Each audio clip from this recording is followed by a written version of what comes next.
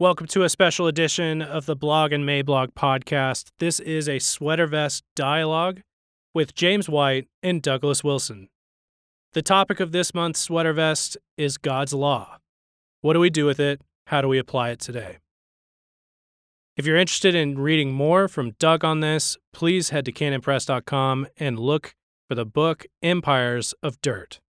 You can get Empires of Dirt at canonpress.com.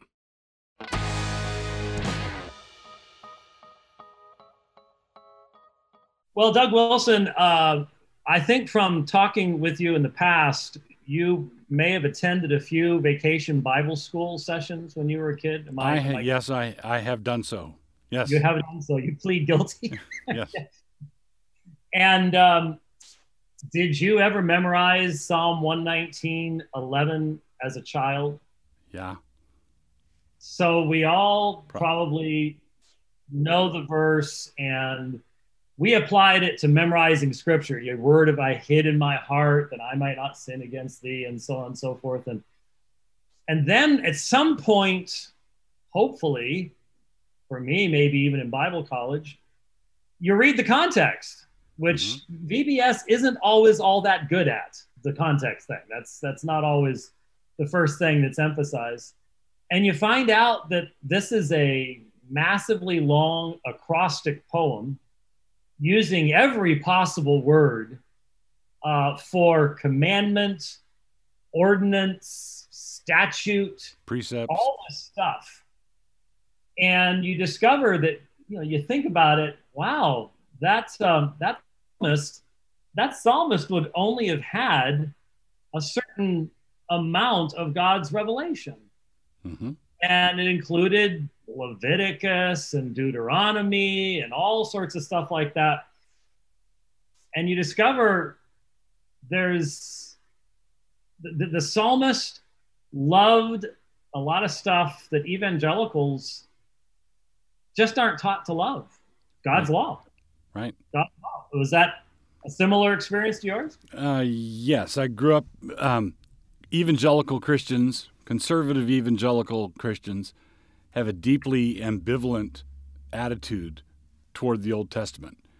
They love and revere it in the sense that they don't know what to do with it. It's like a picture of their great grandma. I know I'm supposed to honor this, but I don't know where I'm supposed to hang it. Yeah. Right? So she looked a little scary too when you start looking really close. Yeah, those old photos can be intimidating. Not unlike Leviticus, right?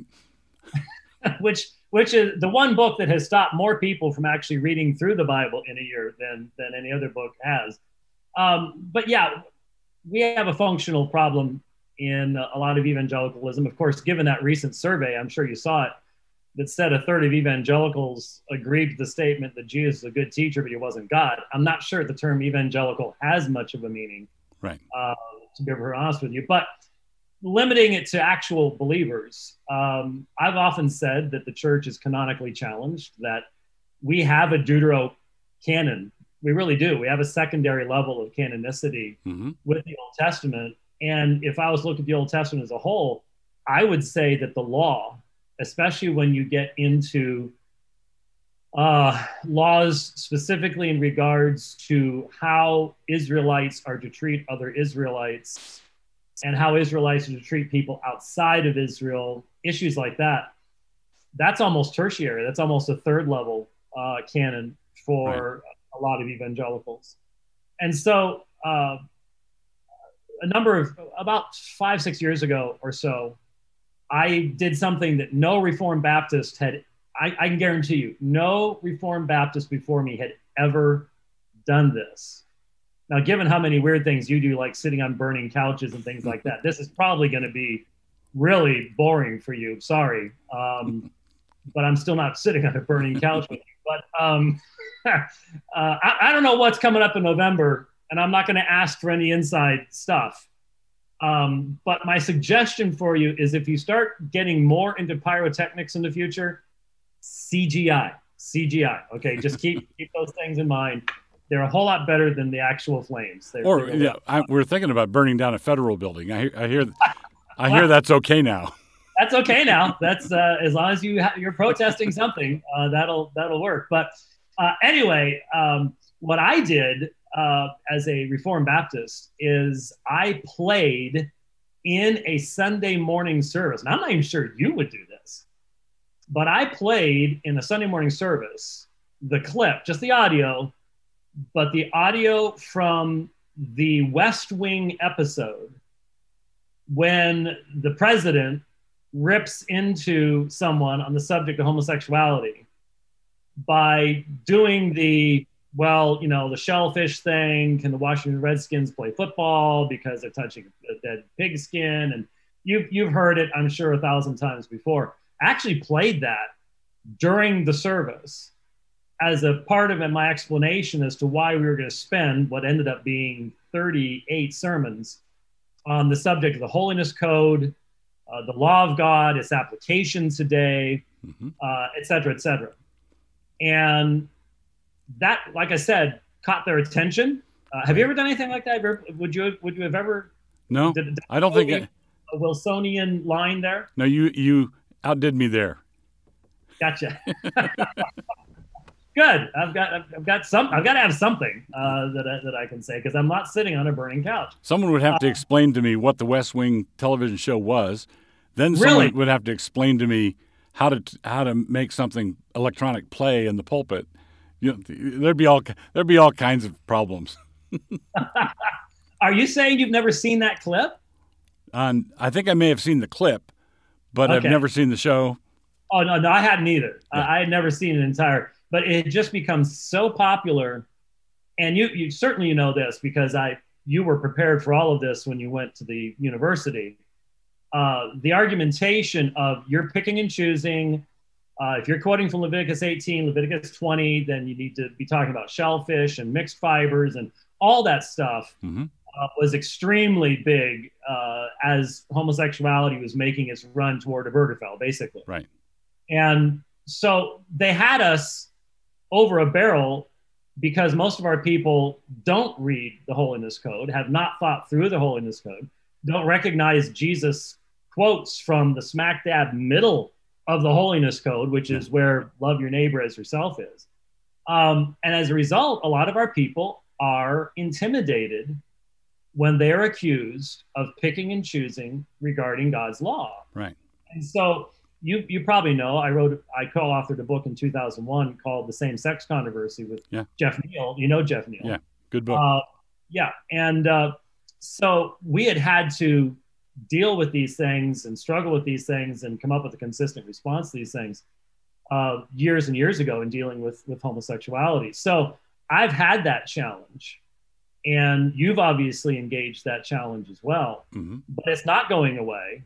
No. And now that we're dealing with all sorts of other issues like transgenderism and things like that, having a solid grasp on the centrality of God's law that goes beyond we're not under law, we're under grace. Right.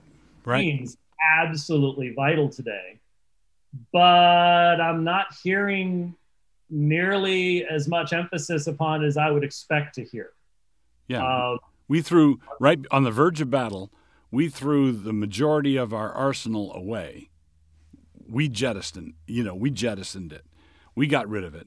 And then now, beleaguered as we are, fighting with, wooden swords and trash can lids, and to their credit, a number of good evangelical folks are still fighting, but they, in Timothy, where it says that the man of God, that's a statement, a phrase that refers to the minister, that the man of God in the Old Testament is the prophet or the minister, so the man of God may be complete, equipped for every good work. Well, all Scripture is the breath of God. Well, what Scripture is he talking about there, right? Timothy didn't have a complete edition of the New Testament. He had certainly by that time he had portions, but he didn't have the whole thing. And the Scripture that Paul's referring to is the Old Testament Scripture, Genesis to Malachi for us, Genesis to 2 Chronicles for the Jews. The whole thing is profitable for training, teaching, reproof, instruction, And these are times when we need to reprove people, we need to instruct people, we need to teach people, and we've thrown away most of the toolbox. Or thrown away most of our weapons before we've gone into battle. And that explains why we're not doing so hot. Most definitely. And at the same time, because of the theological education that most ministers receive in most seminaries, looking at New Testament texts, like reading Paul's epistle to the Corinthians, and being sensitive to his utilization of the Old Testament law, being sensitive to when he writes to Timothy and how he follows the commandments in order when laying out the goodness of the law, in rebuking those who were disputing about genealogies and all the rest of this kind of stuff. And interestingly enough, when he does so, he includes homosexuality in the sexual sin portion, and right. sort of expands that out and includes that, which is this is vitally important, because the homosexual lobby and the quote unquote Christian homosexual movement comes at our people, and they come at them in such a way as to separate each of the primary texts out of the narrative of Scripture, and then pick them off one by one, give them a plausible reason why each of these quote unquote clobber passages are not actually relevant. Right. And our people are left going, well, I don't know what to say. I don't know what to do about this, because they don't have a holistic understanding of how the apostles viewed the moral content of the law and issues like that. Because let's face it, evangelicalism has pretty much diminished the role of the law. And even amongst Reformed folks, we have disagreements. We have arguments with one another. And in fact, anyone who would dare to say that God's law remains relevant today might be called the T word. And ever since that one book came out from Westminster in the 1980s, you don't want to be called the T word, because that's almost as being bad as being called a Wilsonite. So, and that's the end of your big conference career at that point. Right. And there are good-hearted Christians who are more than happy to stand by the passages in the Old Testament on, say, homosexuality, but they're not embarrassed by that part. What they're embarrassed by is what to say when they encounter an erudite non-believer who's got follow-up questions. They don't know what to do with the shellfish question. They don't know what to do with stoning the rebellious young delinquent. They don't know what to do with those passages, and because they don't have an answer ready to hand, because they've not been taught, they've not been nobody's gone through this with them and answered the obvious questions. They'd rather not open up that can of worms. So if I appeal to Leviticus, I'll just stick with Romans 1, because if I go to Leviticus, then people are going to say, well, God said other things to Moses. And how do I answer that? Because I eat bacon. How do I resolve this? Because it can be made in two minutes by a sophisticated non-believer to look like we're picking and choosing. Right. So, I'm appealing to the Old Testament passages that reaffirm my bigotry and homophobia, and I don't appeal to anything that would interfere with my breakfast. I like the way you put things. So let's go ahead and put the big question on the table real quick, deal with it, and so we can get into, I think, more important stuff. Talk to us about how you view the term theonomy, and how you would view your position in regards to, for example, the Westminster Confession, where it fits historically, right, as to how you view the law of God and its role in the church today. Okay, so when people ask me, as they have periodically over the years, are you a theonomist? My first tongue-in-cheek answer is, oh no, I hate God's law. And then, well, wait, no, you know what I mean. And then you would say, well, no, actually, I don't know what you mean. You know, if you're asking me if I want to line homosexuals up in the city square and execute them with a firing squad, if that's what you're asking me about, then you've got a caricature of this whole thing running, and I'm not going to say yes in response to your posing the question that way. But if we're talking to people who've read a book, people who are really want to know, honestly want to know, I describe myself as a general equity theonomist or a Westminster theonomist. So the Westminster Confession says that it breaks the law out into moral, ceremonial, and judicial. The moral law is binding always and everywhere. The ceremonial law is fulfilled in Christ, but fulfilled doesn't mean it went away. Fulfilled means it's crucified and raised in Christ. So Paul says we keep the festival not by getting rid of yeast, but by getting rid of the yeast of malice and wickedness. So Christians still keep Passover, but we keep it in a different way. It's fulfilled in Christ. So we don't offer the blood of bulls and goats because we trust in the blood of Christ. That's the ceremonial law is fulfilled, and then the bear is the judicial law, which the Westminster Confession says was written for that people under those circumstances at that time, and has passed away with the passing away of that nation, except as the general equity thereof may require. Okay, so when I'm looking at the judicial law, I'm looking at something. The law I use to illustrate it is the law that requires a parapet around the roof of the house. Right. Okay, so back in the Middle East, in those times, that's where you went up in the evening to cool off. You'd go up on the roof of the house, and it was like everybody's second-story deck. And so the law required a parapet around the roof of the edge of your house to keep people from falling off. Well, it would be blind theonomic absurdity for someone to insist that Christians today must build a deck rail around the roof of their house where nobody goes ever. Right. Because that custom, that style of architecture, that state of Israel, that's all gone now.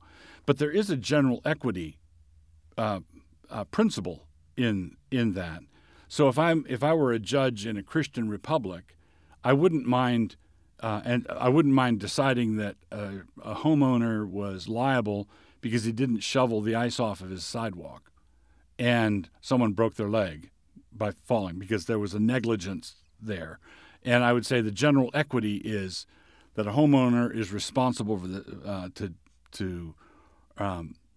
he's responsible for the safety of his visitors, and it's a general equity principle. So if somebody, or to make it a simpler straight line across, if you didn't have a railing around your second-story deck, right, and someone falls off the second-story deck, is that an actionable item? I think it is because of general equity. So I would appeal to that law and saying the general equity says that you're responsible for the safety of the people there. But Doug, I live in Phoenix, so I got to ask you, why would I throw ice on my sidewalk? It would immediately turn to steam. I think if you have a couple more weeks of heat, you're going to be begging us to ship some ice down there. You're not going to ask, after a little more of what you're getting, you're not going to ask that question anymore. Oh, let me tell you something. I'm sorry that your illustration just didn't work for us here because as soon as you put the moisture on the sidewalk, it's gone. You heard it here. James White appealing to felt needs. That's not our felt need. Believe me, we're both wearing our sweater vests, and I'm dying. Okay, I mean, I'm about ready to put a sweatband on just simply to survive this thing here. But I'm all for tradition. Anyways, now obviously the parapet example is a great example. The idea is, and this is what I presented in the 38 series sermon series that I did, and that is that we need to look at if we can, and this is where there are differences of opinion. This is where there are arguments amongst Reformed people. I think, and you can correct me if I'm wrong, I think Greg Bahnsen specifically said there's still a lot more work to be done in this area as far as fleshing out the applications as how they work in the world today. But the point is that our desire should be to be looking at these texts to recognize that they are just as theopneustos, just as inspired as everything else is. Yeah. And asking the question, if the apostles could so quickly and easily make reference to God's law as a given representative of what his nature is and make application to what was going on in the church, why are we so lazy in even giving consideration to these things and asking, what's the real intention here? What was the general equity? Because that's obviously where the rubber meets the road is, well, what is that general equity? What is that application? Aside from, there's some laws where you go, okay, is that ceremonial? Is that judicial? Is it partaking of both? Where's the line? Yeah. I mean, there's a lot of places where probably you and I might look at the same text and go and draw the line a different place, but at least we're both going, this is still inspired revelation and needs to be honored in that way, right, rather than just simply, hey, that's all gone. We're not under law, we're under grace. Yeah. The thing that you just quoted, Romans 6:14, that verse says in its entirety, for sin shall not be your master, for you're not under law, but under grace. And people think that the transition from the Old Testament to the New Testament was a matter of God going slack, or God lightening up, or God becoming less holy, or less, that law thing didn't work very much, and I'm not going to scold them anymore. I'm going to do it by grace now. And that's just a total misrepresentation of all of Scripture, because the advent of grace in Christ does not change the definition of righteousness. It does not change what holiness looks like. What it does is equips us to meet that standard. It doesn't abrogate the standard. It doesn't make the standard go away. So in Paul's language, being under law did not mean you had to keep the law. Being under law meant you had to keep the law and couldn't, and were therefore under condemnation. So the person who's under law is condemned, not because they keep the law, but because they can't keep the law. So what grace does is it liberates us. It crucifies us with Christ, and we're buried and raised to new life with him, in him. And that's why sin, defined the same way, according to the law of God, shall not be your master. Sin is not your master because you're not under law. You're under grace. And the thing that astonishes me in Romans 13, for example, Paul, when people say, why do you have such a high view of God's law? I'd say, because God is love. Right? God is love. Love does no harm to its neighbor, Paul says. Love is the fulfillment of the law.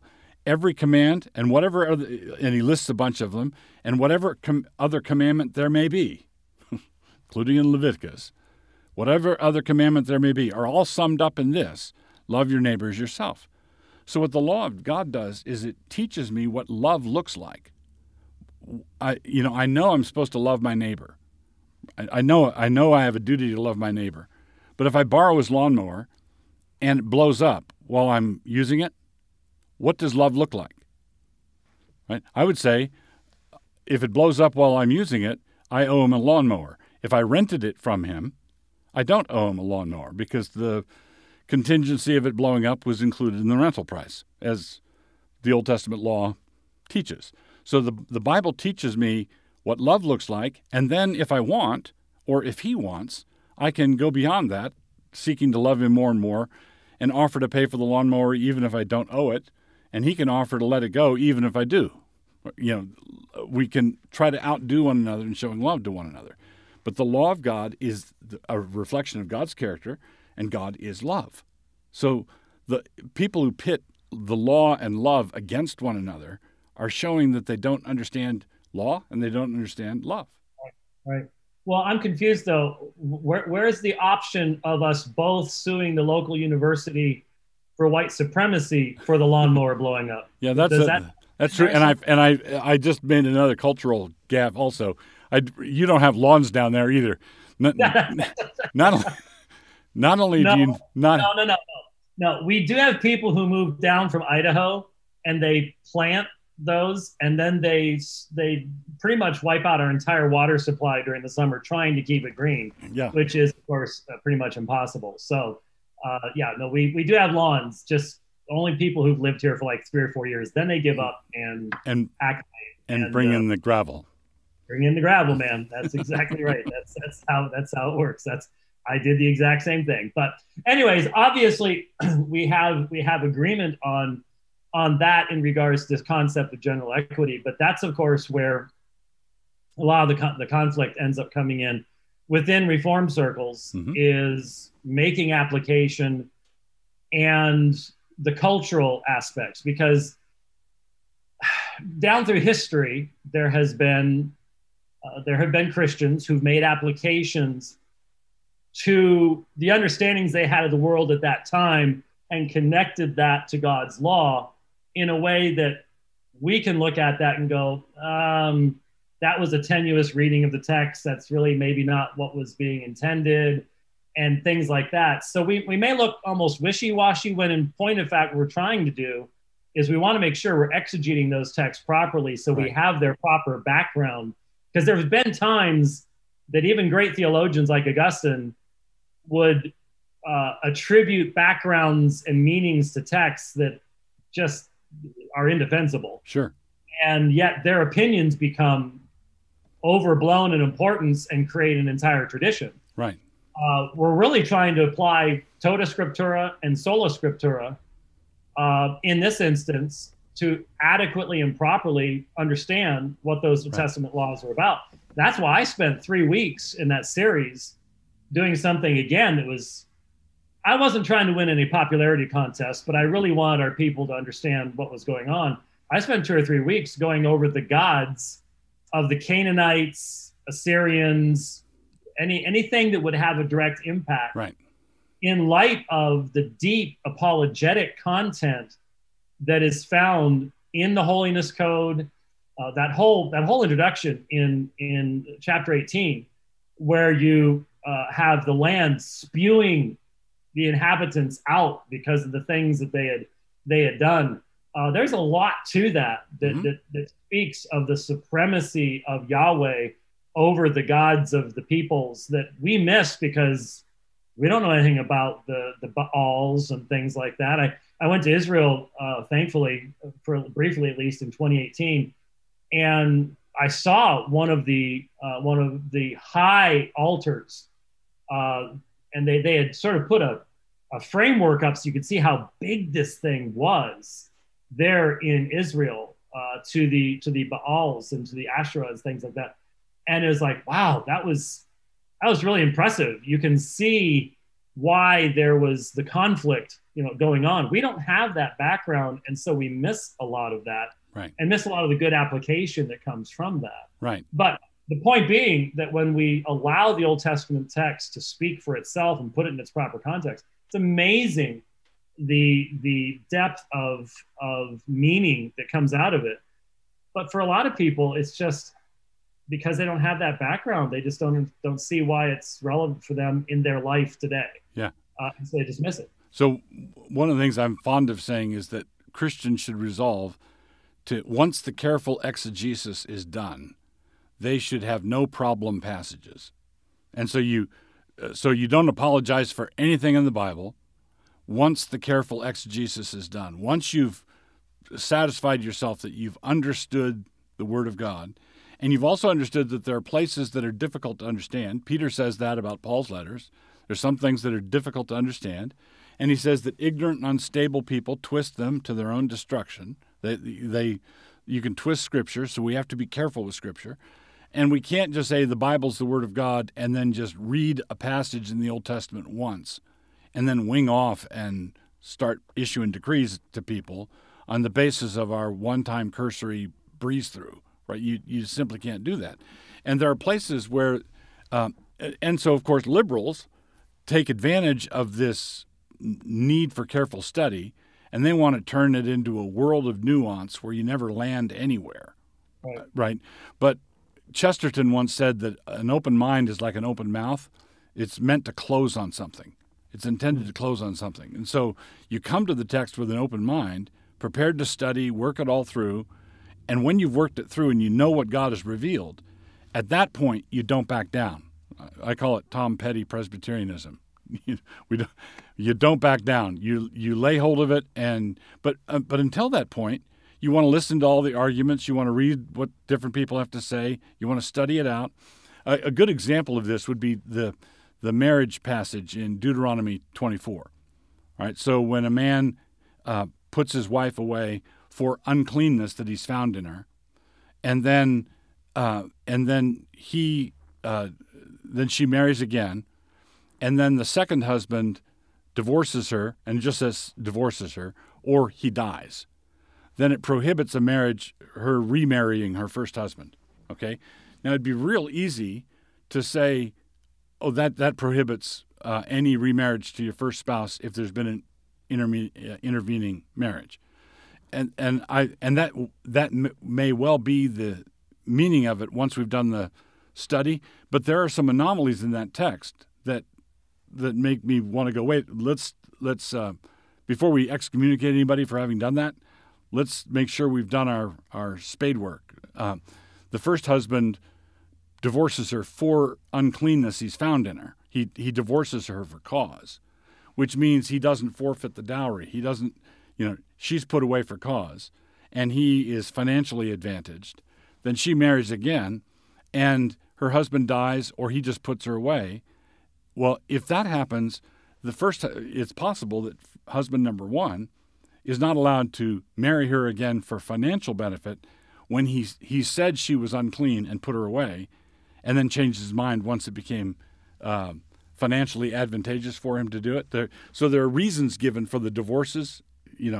There's a reason given in the first one and no reason given in the second one. And I want to say, well, this is case law. Let's be careful and work it all out before we just say every remarriage to an original spouse is banned forever and ever. That might be, but there are a lot of details here.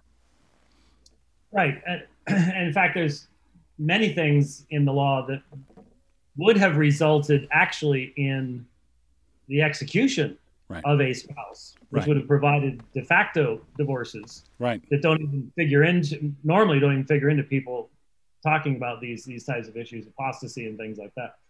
I want to make sure, and we're not quite the same age, but we're both past that age where you think of something really important and then you get done with the entire interview and remember you forgot to say it, and then you feel really stupid. So I'll make sure to go ahead and mention this now before I forget it. Get it out there. But it was one of the things that I wanted to make sure to mention.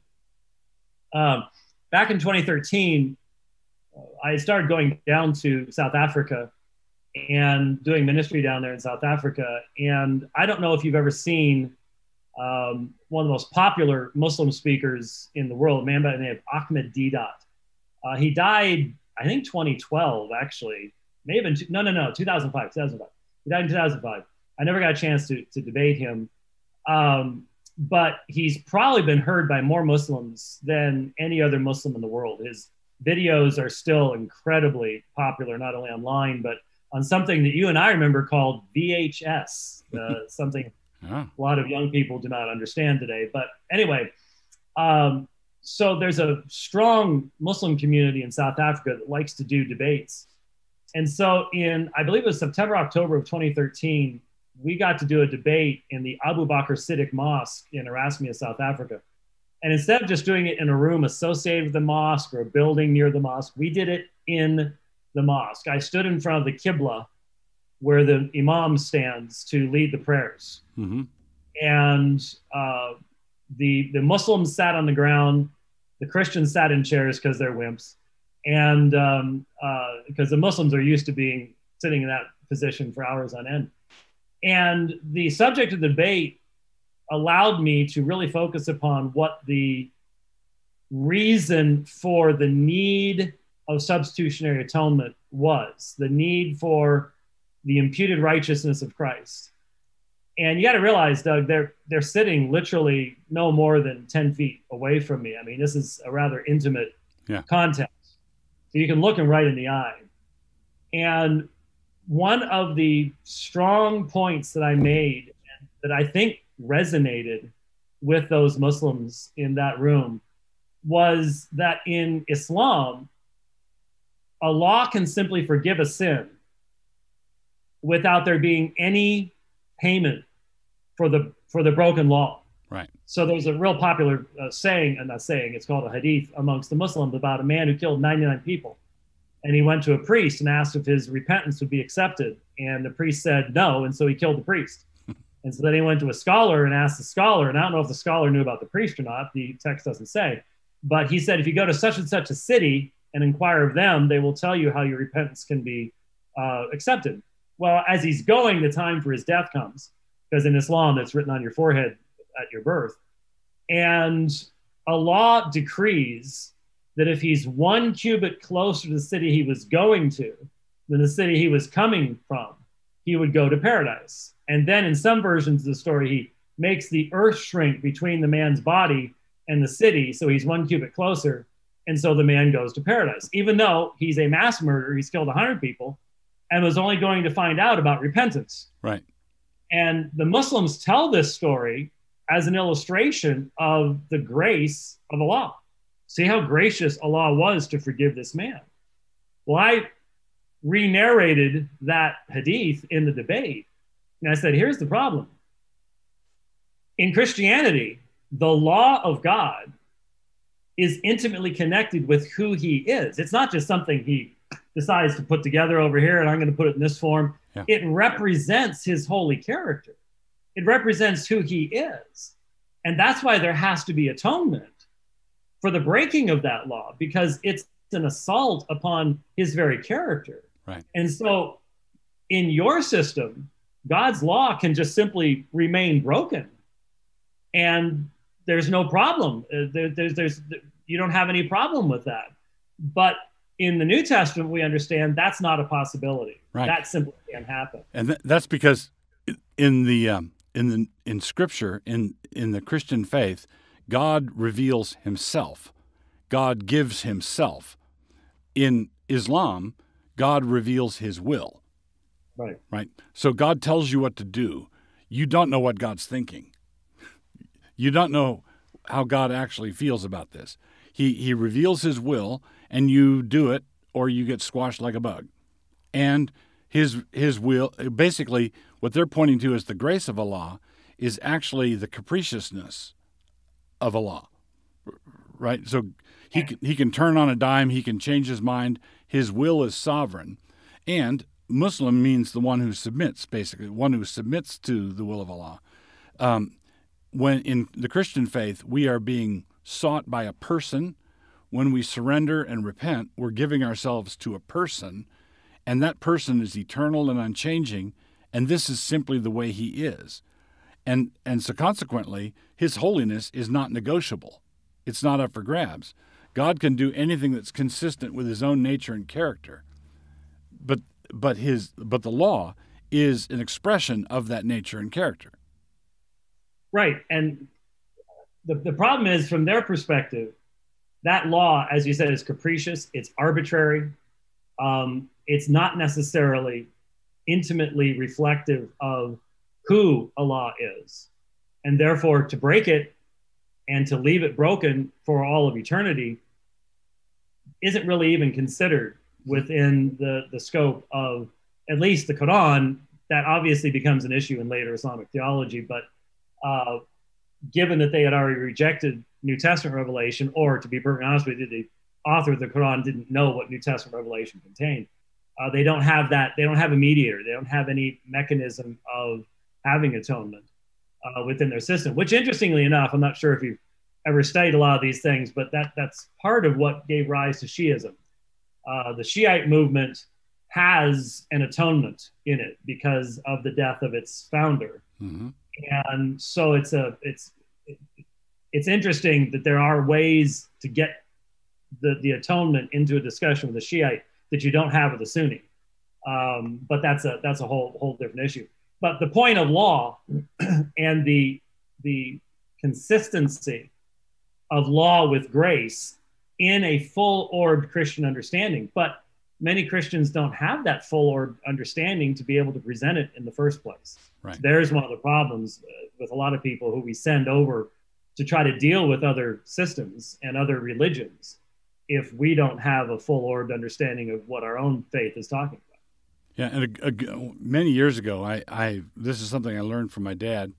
I asked him, does the Old Testament apply unless the New Testament says it doesn't? Or does the Old Testament only apply if the New Testament says it does?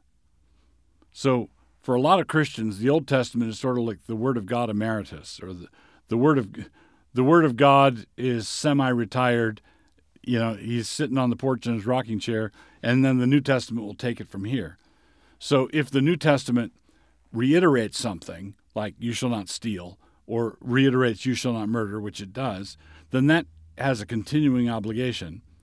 But if there's something that's only addressed in the Old Testament, and we don't have anything in the New Testament on it, you know, bestiality or, you know, something like that, or cross-dressing in Deuteronomy 25, or, you know, some issues, then somebody's going to say, well, the New Testament didn't reiterate that. So consequently, we're not under law, we're under grace. That would go back to the previous confusion we addressed. But I would prefer to say the Old Testament applies unless the New Testament expressly abrogates it.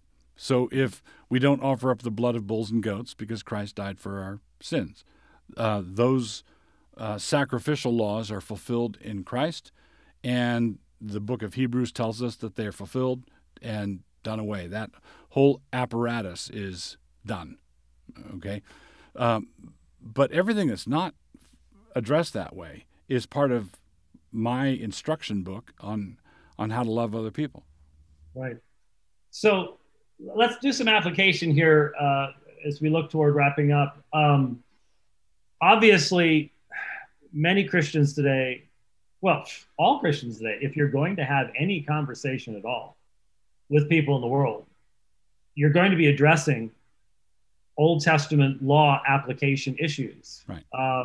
For example, the Hebrew term confusion is directly applicable to what we're seeing take place in regards to transgenderism, the whole insanity of the poor boy in Texas whose dad is being forced to pay money to have him, in essence, neutered, the poor girl in Canada whose dad is in risk of going to jail because he doesn't use the proper pronouns for her. Right. This kind of stuff, this is confusion. This is a violation of the categories of creation that God has given to us. Yes.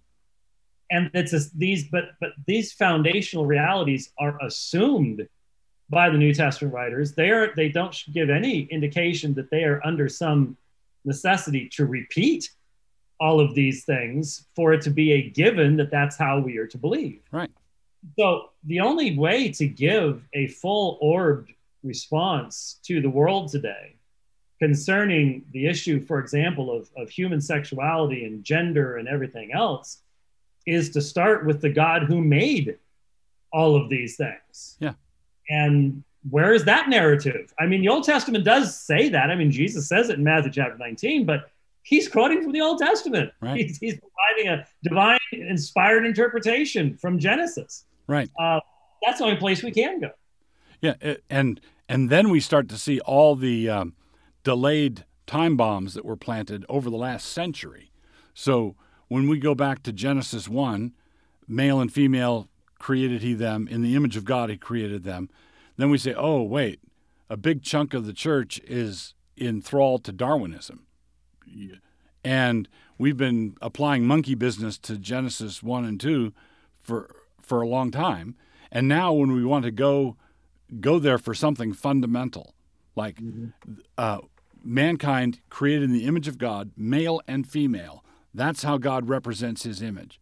And so this whole transgender confusion is an assault on the image of God, right?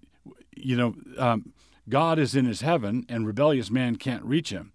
So when the peasants in the valley can't get to the king on the castle, and the king on the hill and the castle, what do? Well, they burn his image in effigy down in the village. They can do that. They can't get the king in his castle, but they can burn his effigy. They can strike at his image. And that's what this whole transsexual, transgender movement is, burning God's image in effigy. We're trying to scratch it out, trying to get rid of it. And it's not going to work. The tragedy of it is not going to work. You're going to mar it further. But we bear the image of God this side of judgment, like it or not. After the fall, in Genesis 9, when capital punishment is required for someone who kills a man, it's because man is made in the image of God. That's the reason that's given. So the fall, and Christ came to restore the image of God in us, which means that the image was defaced and marred, but not eradicated. Right? And so Christ is restoring it, and even though it's broken and marred, we must still respect it. Well, Darwinism and secularism and all the hermeneutical monkey shines that people have been applying to Scripture have been knocking weapons out of our hands, and it finally comes down to it, and we say, okay, we need to engage, and we look around and we don't. What do we have, right? Yeah. Well, God's people need to be equipped with God's word. Well, and we're preaching to the choir here, but I think there's something appropriate in people hearing other people encouraging one another and doing the same thing. This is what ministers are supposed to be modeling from the pulpit on a regular basis in properly handling the Word of God.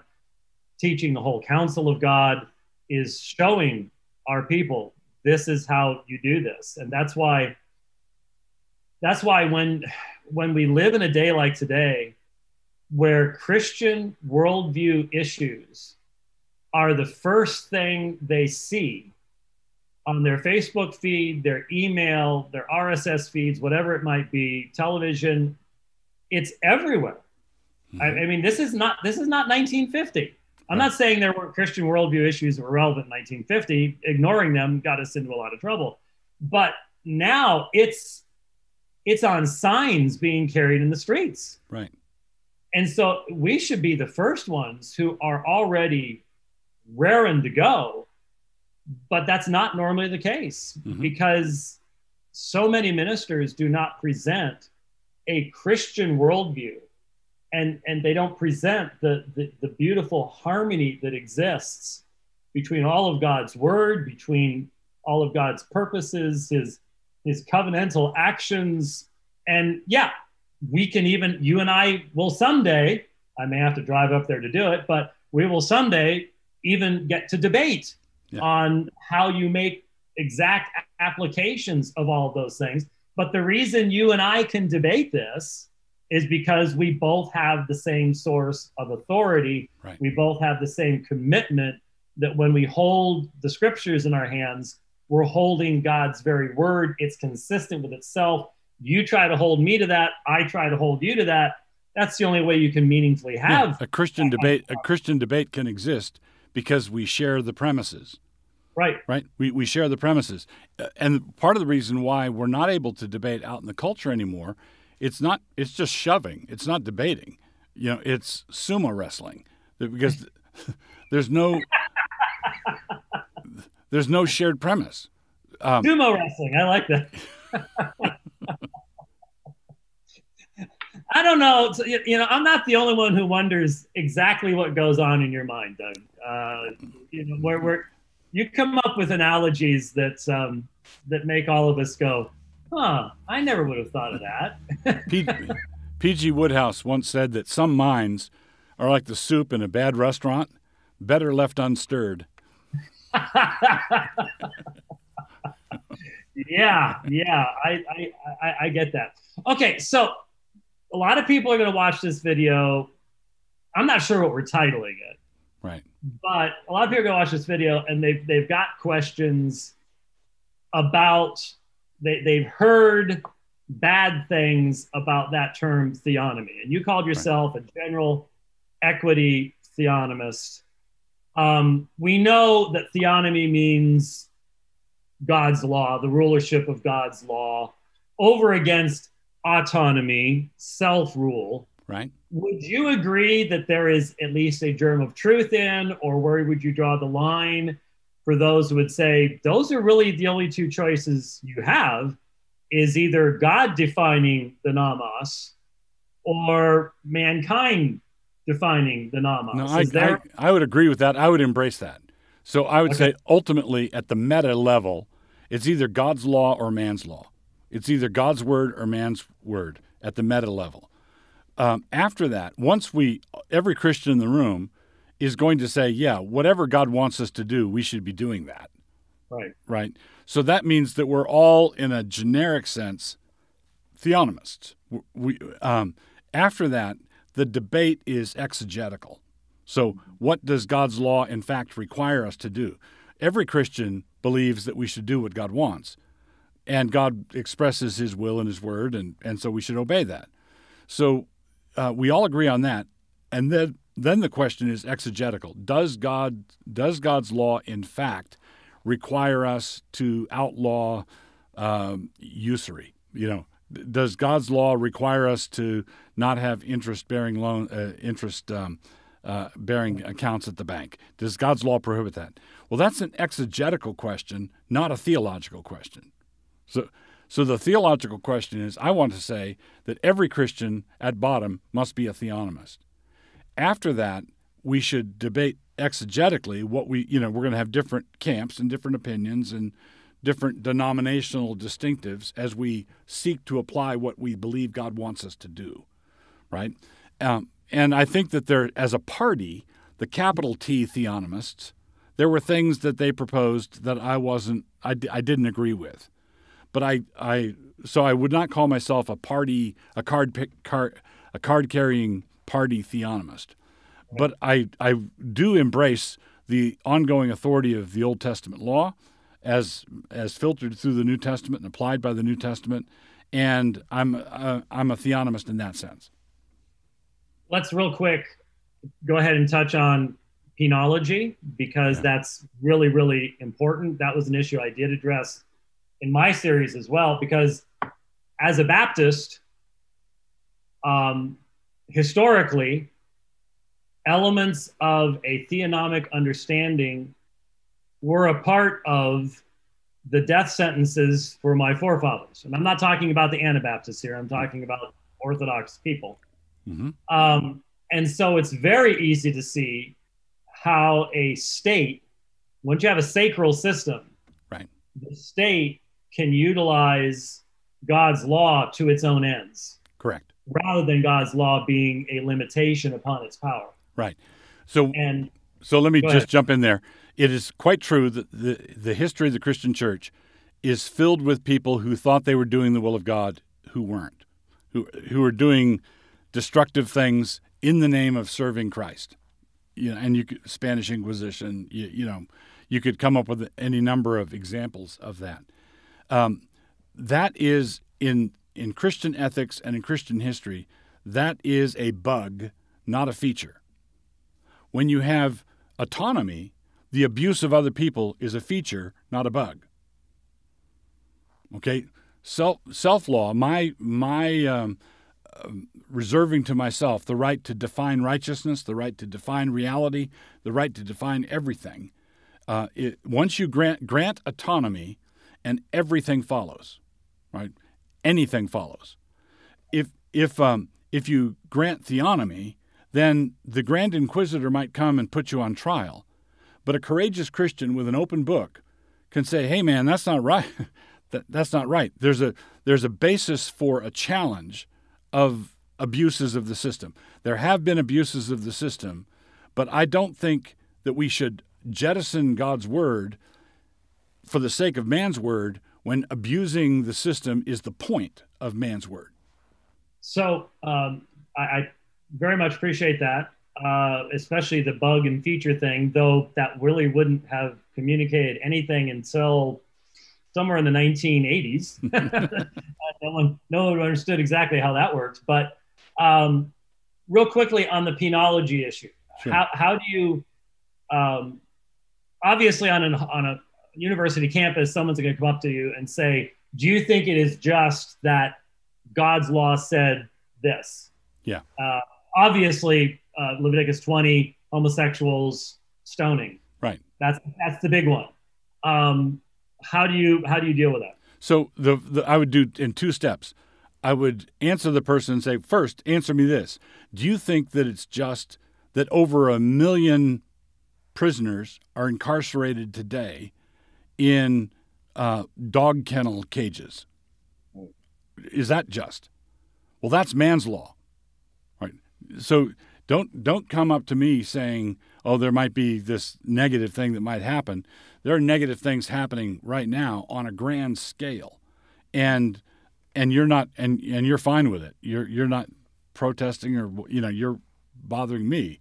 So that's the first thing is look at what your people are doing. Look at what your system, your penitentiary system, is currently doing. Is there a need for prison reform? Look at secular penology. That's the first thing. So and then in conservative circles, there'll be people who say you should have the death penalty for drug smuggling, and people are worried about the death penalty for homosexuality, and they're not afraid to advocate for the death penalty for drug smuggling, and they don't mind the death penalty just so long as no biblical case could be made for it, right? So but then if they turn around and say, okay, your point taken, we've got some things to answer. Now, would you answer my question about what do you believe about the Bible teaching about penology and punishments and whatnot? I would say in Scripture, you've got corporal punishment, beaten with rods, you've got execution, you've got fines, and you've got exile, banishment. Those are you don't have a penitentiary system. And one of the things that would happen if we adopted a biblical approach to these things is that the first thing we'd find is out of those penalties that are assigned, they are maximum penalties, not minimum penalties. So for example, David committed adultery, which was a capital crime. David committed murder, which is a capital crime, but he was not executed. Asa and Jehoshaphat conducted reforms where they basically closed all the bathhouses, and they exiled the Sodomites, Asa and Jehoshaphat both, and are commended for being godly kings, and they executed no one. There's no executions mentioned anywhere, but they were reformers, and they cleaned up the city. So I believe that there are circumstances under which someone could receive that penalty. If we brought that penalty across, there would be circumstances where that would be applied. Okay, let's say a priest and young boys, right? There are certain offenses that in the modern era simply get you transferred to another diocese, and I think in a godly system would be solved with a tall tree and a short rope. Tall tree and a short rope. But that would require Christian judges. Right. And Christian laws, and Christian theologians reasoning through the laws, and us having the humility to postpone acting on any of these things until we made sure that the exegesis was right. We want to do our work carefully. And one of the things that the history of the Christian church shows is that many people have assumed on a cursory reading that they knew exactly what God was requiring. And I think we need to be a lot more careful when it comes to issues of coercion, penalties. I think we have to triple check, quadruple check our exegesis. Well, I was about to say thank you for a stimulating conversation, and then everything froze up. So I'm going to go ahead and thank you for that, and look forward to the next time we can get together and discuss another important subject. So thank you, Doug, and thank you for watching as we've discussed God's Law today.